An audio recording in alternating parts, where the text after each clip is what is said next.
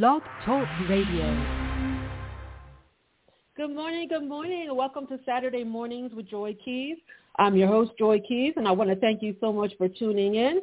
You can follow me on Twitter at Joy Keys. Also, check us out on Facebook, Saturday Mornings with Joy Keys, and on Instagram, Saturdays with Joy Keys.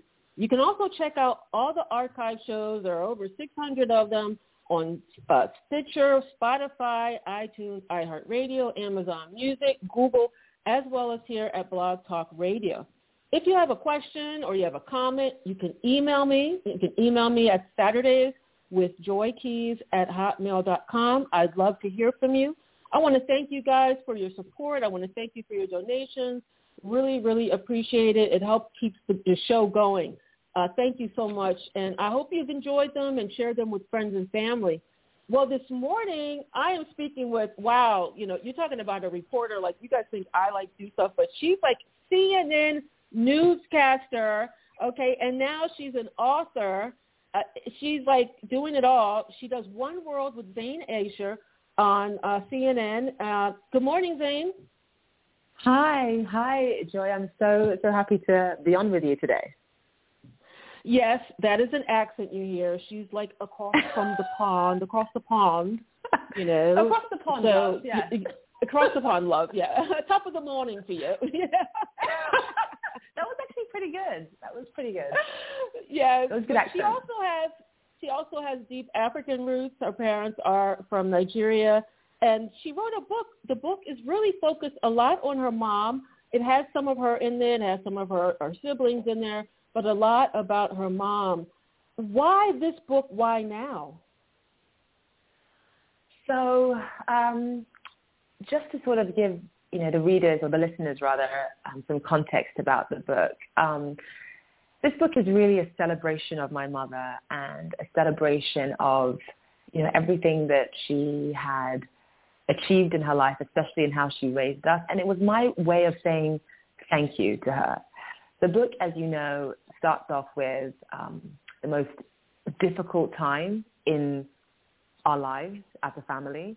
It was in September 3rd, 1988, and my mother was at home waiting for my dad to call. My dad was on a road trip with my brother, and he was supposed to call her that morning just to sort of say, hey, listen, we're at the airport, we've landed, come and pick us up.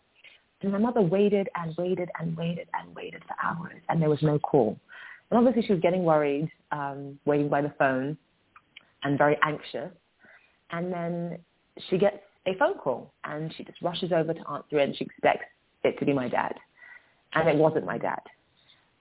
It was somebody else, a voice that she barely even recognized. But the voice on the other end of the line simply said, your husband and your son have been involved in a car crash. One of them is dead and we don't know which one. And so my father and my brother were on the road trip in Nigeria because my dad really wanted to show my brother a little bit more about our culture. As you talked about, we were raised in London, and so, we were minorities in an overwhelming white society. My dad just thought, a road trip across Nigeria showing my son how much this heritage and this culture has to offer would be a great thing. And on the road from Enugu, where we're originally from, which is a sort of small town, to Lagos, which is like, the New York of Nigeria, their car was hit by a tractor trailer, and my father ended up passing away. But there was so much confusion at the scene of the accident, and initially they thought that nobody made it out. And then, my family in the village, my extended family in the village, heard that maybe there was one survivor, maybe one person had survived in the backseat. But there was so much confusion. And in fact, because the bystanders thought that everyone had passed away and the authorities who arrived thought that everyone had passed away, all the people in the car were originally taken to the morgue. And it was only when the driver of that truck arrived at the morgue and began unloading the bodies that he realized that my brother was actually still breathing. So that was where a lot of the confusion came from. And so the book details and shows just how, despite that enormous emotional earthquake, that utter pain, that gut-wrenching loss and devastation. My mother really fought for us. She fought with every fiber of her being. She carried us on her back for years as a single mother, as a widow, living in a sort of rough neighborhood in London, to give us a better life. And thanks to her, you know, my siblings and I have surpassed all expectations because of some of the things she did. As you know, I'm an anchor at CNN. My brother is an actor. He was nominated for an Oscar for his role in 12 Years a Slave, the starring role. And then my sister's a doctor, and my oldest brother is a successful entrepreneur. And so a lot of the questions that I've had my whole life is, how on earth did your mother, despite going through that, how did she manage to raise you guys in that way as a single mother? Let me tell you something, Zain. Zain, let me tell you something. As a mother, and you know, you're a mother now, and as a mother myself, you're like, we are super people, okay? We are super people, and we will go, like, to the ends of the earth. Like, we could probably pick up a car. If our child was under the car, we could probably pick up a car, you know, and I'm sure you're learning, you're learning for yourself, you know. I think when I grew up and thought about love, you think about man-woman or man-man, or, you know, you think about adults in a certain way about love. But a love that a parent has for a child, it's like you become, like, you know, crazed almost, the protection, you know, for that child most of the time. Some people don't have that connection or attachment, if you will. But most of the time you become crazed about protecting them and wanting the best for them, their survival, everything, you know, you can do. You will go above and beyond doing that. But before we get a little further, let's just talk about, you know, what did you want to be when you were little? Because it wasn't a CNN anchor. Tell the audience what you wanted to be when you were little. Oh, my God, I had so many different things that I wanted to be. I think at one point I told my mom I wanted to be either a doctor like my daddy or a postman. And so, you know, we just sort of, you know, when you're little, you sort of have no concept of what you want to be when you grow up, when you're sort of 7, 8 years old. But I think that thanks to some of the things that my mother did, she really allowed me to unpeel the layers in terms of discovering what I wanted to do. And I think that one thing that she did amazingly well, you talk about going to the ends of the earth for your children. But once we decided what we wanted to do, she supported us 100%. I talk about this thing that my mother used to do in the book, which was that at one point when I was 7 years old, she went to my teachers to ask for my school syllabus for the entire year, just to figure out what we were going to be learning at certain points throughout the year. And whatever we were learning in, say, a month or two from now or from then, she would teach it to us at home beforehand, so that by the time it came up in school, we already knew it. And that had a profound impact on us. Because, you know, it's amazing. It's amazing that she did that. I mean, because I know when my daughter was little, I was working, I was going to school myself, and like the energy, that's what I'm saying, the energy and the drive of the mother, you know. But see, now we have to bring in the cultural aspect. You know, your parents are Nigerian, and they're from Africa, and there's a different mindset about what parents will do for their children and what is expected of their children than, say, other parts of the world, so to speak. And she really, really set you straight. My daughter will tell you, and I don't even remember this, and this is another thing. Sometimes as parents, we do things, and we're doing so many things, we forget. And my daughter's like, oh, Mom, no, I couldn't bring anything like lower than a B home. And I was like, what? What are you talking about? She was like, no, I was scared of you. I was like, really? I was like, I was scary? Like, you know, I mean, I was like, you know, but I love your mom, though. I really do. Please tell her I said hi from one mom to another. So but one of the things I loved about her was she was no holds bar, and I was like that too. So one of the things I loved is, and this is the favorite part, is the telephone. The paid telephone. Oh, yeah. Please tell the audience about the paid telephone, because that sounds like some stuff I would do. Tell them about the paid telephone.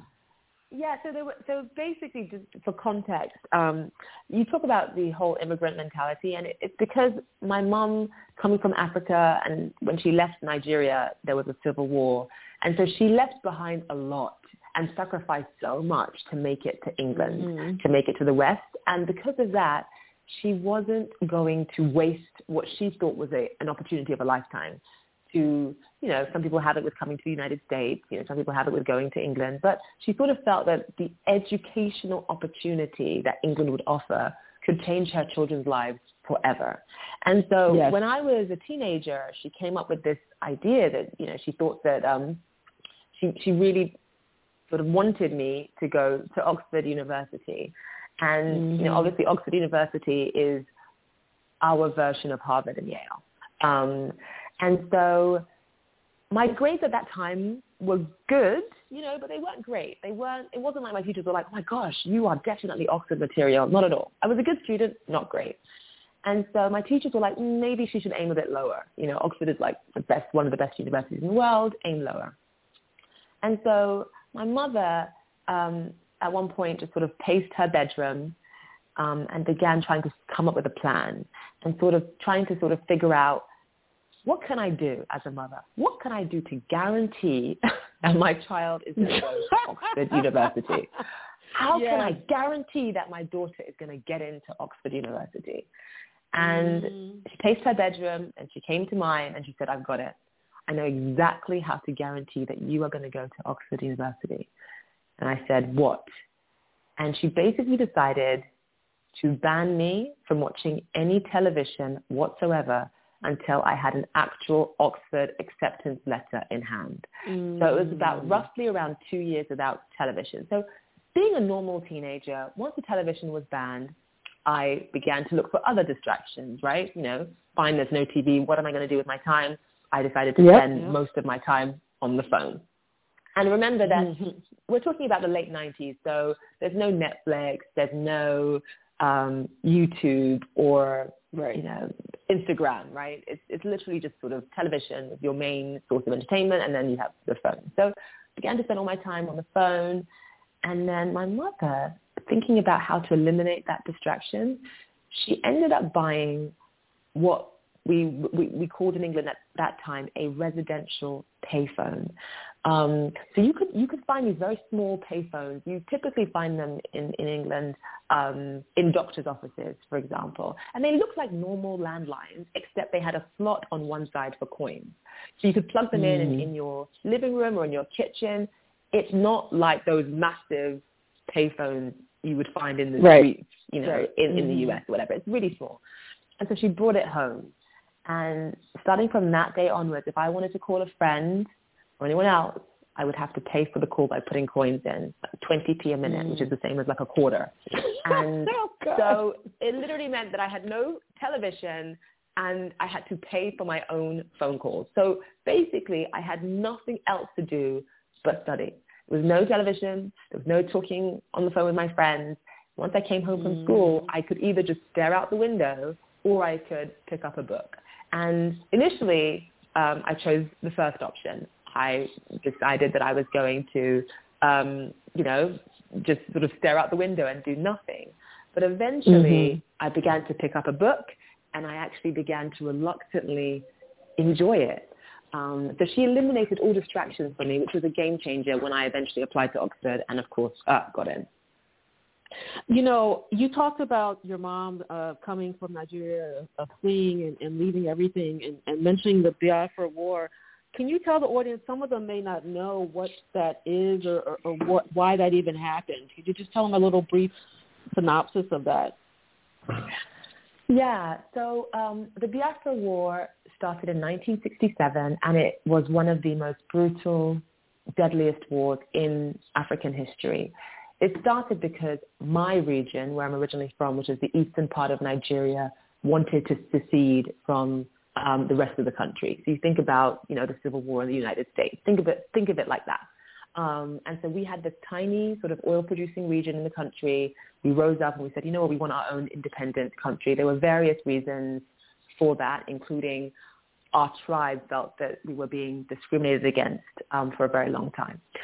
But when that war happened, it was vicious. It was a dreadful time to be alive in Nigeria because starvation was used as a weapon of war. And so people in my tribe were reduced to eating snakes to survive. People ate crickets, people ate termites. My mother has told me lots of horror stories about that time. And, the soldiers had to try to sort of put together their own weapons. I mean, and the soldiers were hungry. So the war lasted about 2.5 years before my tribe eventually surrendered because you can't live like that. It's not sustainable for very long. And 2 million people in my region died of starvation. So more people actually died of hunger than bullets and bombs. Your grandfather even almost died when he was trying to get back to your grandmother. That was a really close call for him when he was trying to hide out, so to speak, amongst the crowd. And when he was on the bus, correct? I think he was. It was on the train, actually. On the train, okay. Yeah, that was actually just before the war. And so we're from the eastern part of Nigeria. And so originally, a lot of people who belong to my tribe is called the Igbo tribe. A lot of us lived in the northern part of the country, but we were minorities in the north and we were heavily discriminated against. And there was something known as the pogroms, which was when people who belonged to my tribe were attacked and killed and discriminated against through very, very violent means. And so my grandfather was almost caught up in an incident like that. But it was after all of the Igbos then migrated back to our original homeland in the eastern part of the country, then war broke out. Now, you think, well, we went to London and things are going to be better. And a lot of things probably were better. But you, as a young African child in an all-white school, had to deal with something that black girl children in America also had to deal with, which is the hair issue and the swimming pool. Talk to the audience about that experience for you. What happened to you in London? It was, we, like every black person in an overwhelming sort of white society where their minorities understand what racism is and the many, many forms that it takes. And for me, the form that it took was really being ostracized and somewhat bullied in school. There was one time in school that I'll never forget, which was that we had swimming lessons every Wednesday. And every time that I got into the swimming pool, the other children, me being basically the only black child, the other children, as soon as I put my toe in the pool, the other children would scream and cry because they thought that if I was in the pool, then the water would turn brown. That's what they feared. And so they would try to swim to the other end of the pool, screaming and crying because they thought, oh my gosh, like the water's going to turn brown because this girl is in the pool. And so, that was a difficult one, around when I was 9 years old. And so the book is filled with a few anecdotes like that. The same thing happened here, Same thing for African-American children here, the issue of the water turning brown, people might get sick. And there's many stories of black people being turned away from swimming pools, having to create their own swimming pools here. And one of the problems that it actually developed was a lot of African-American children and people don't know how to swim and don't have that skill and there are a lot of drownings even to this day. Yeah. And then the second half of course, is the hair issue. The hair issue of, oh my God, my hair is going to scrunch up and be kinky and not straight. And, that's a whole other story. We could do a whole show on that, But your mom, back to your mom, though, she had a creative idea, but was also, again, let's go back to your culture. She wanted to ship you back to Nigeria. Talk to the audience about this shipping back to Africa for many young children whose parents are immigrants in other places. Yeah, so my mom sent me back to Nigeria to live by myself for 2 years. And when I say by myself, I don't mean like with nobody taking care of me. I mean, without my parents. So she sent me to live with my grandparents for 2 years. And it sort of sounds very extreme to a Western audience. Like, my gosh, why would you send your child to another country to live for 2 years without you? And in Nigeria and among Nigerian immigrant communities, this practice is very common. If you are a Nigerian parent and you are raising your children in the United States or in the UK, very common to at some point, usually before the end of high school, to send them back to Nigeria to live without you for 2 years. And the reason is, and sometimes it's longer than 2 years, by the way, the reason is because we sort of believe that when you can survive in that kind of environment, an environment that is filled with discipline, strict rules, hard work, where you have to respect your elders, that sort of thing. If you can survive in that kind of environment, you can handle anything in the West. Because it's generally from that perspective, there's other things about living in the Western world that is tough, especially when it comes to being a minority. But from that perspective, or from various other perspectives, in other ways it can be much easier. And so this is a way that Nigerian parents choose to teach their children resilience. And that is what those 2 years are meant to do. So there's examples I write about in the book of like having to catch my own food, not very often, but, I did it nonetheless. Fetching water from a stream for our drinking water, that sort of thing. Going to a school where, punishment meant if you're talking in class, you had to clean the toilet. And by the way, cleaning the toilet in a country that does not have running water is really quite something. Because the toilets don't flush and you have to clean them. And so 2 years of that, the idea is you come back to London or you come back to wherever you live, Texas, New York, whatever, and you're a changed person. And, it works. It sounds so extreme, but it is a big part of our culture. And, for me, it worked. Do you think you're going to send your kids? I think that my kids are obviously American. I've lived in this country for about 17 years now.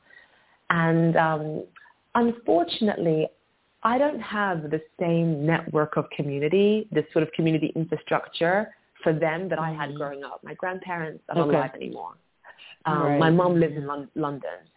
So who would I send them back to? That would be the issue. I mean, I have an aunt that lives there by herself. So I don't know if I could send them back to her. I haven't really asked her. She would be willing to watch my kids. Can you watch my kids for 2 years? Okay, thanks so much. Yeah. So I wouldn't know. But my husband and I talked about it, and we sort of said that we would try to arrange like summers in Nigeria. So maybe they could stay with my aunt for like a month in Nigeria. That would seem much more manageable. Your mom, she, like you said, very resilient and did all types of things. But a beautiful ending was when she got to go to see the Queen, where the Queen lived. I thought that was a really a beautiful moment for her.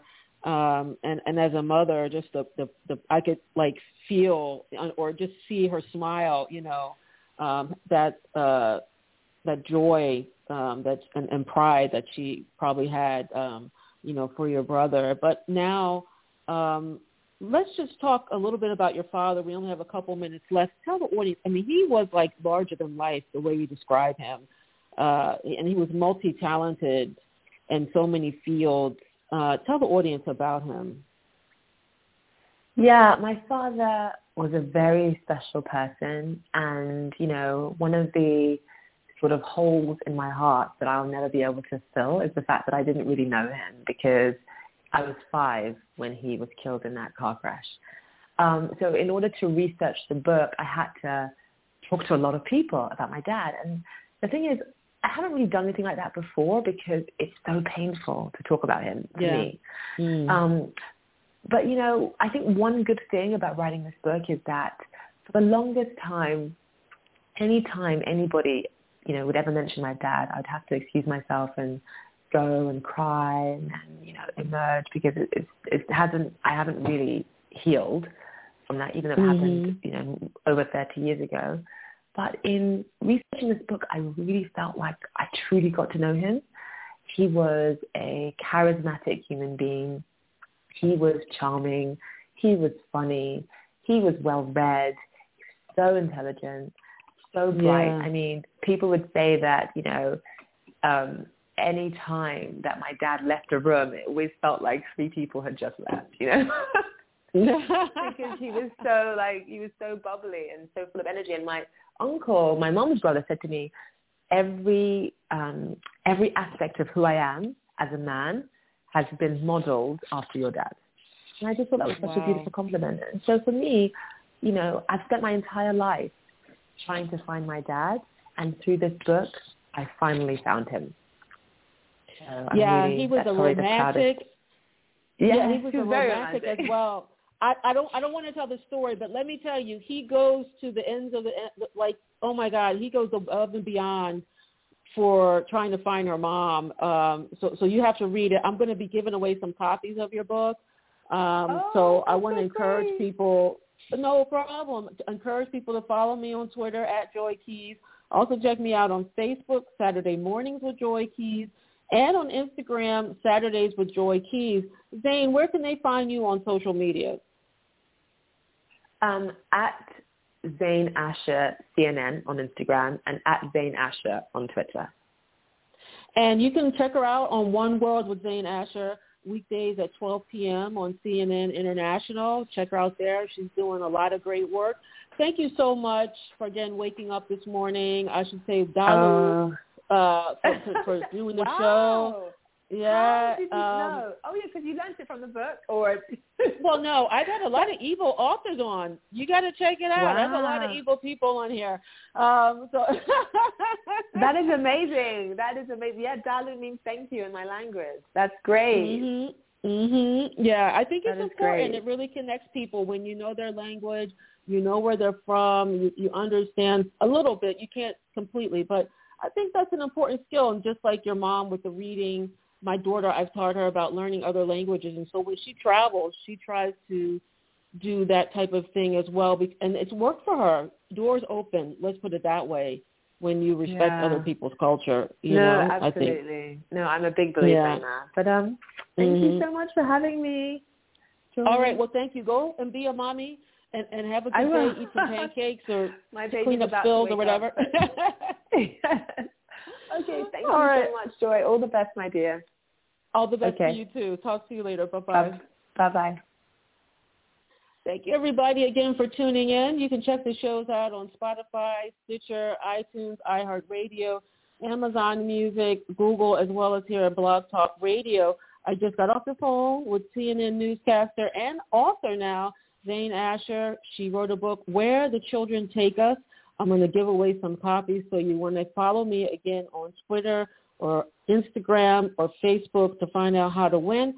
And you would need to email your answer to SatudaysWithJoyKeys@hotmail.com. Again, that's SatudaysWithJoyKeys@hotmail.com. But all that information will be on the posting. So, again, follow on social media. And, again, check her out, One World of Zain Asher, weekdays at 12 p.m. on CNN International. I will talk to you next Saturday. I hope you guys have a great week. And, again, don't forget to follow. And you can also make donations through PayPal, Saturdays with Joy Keys. Have a wonderful weekend.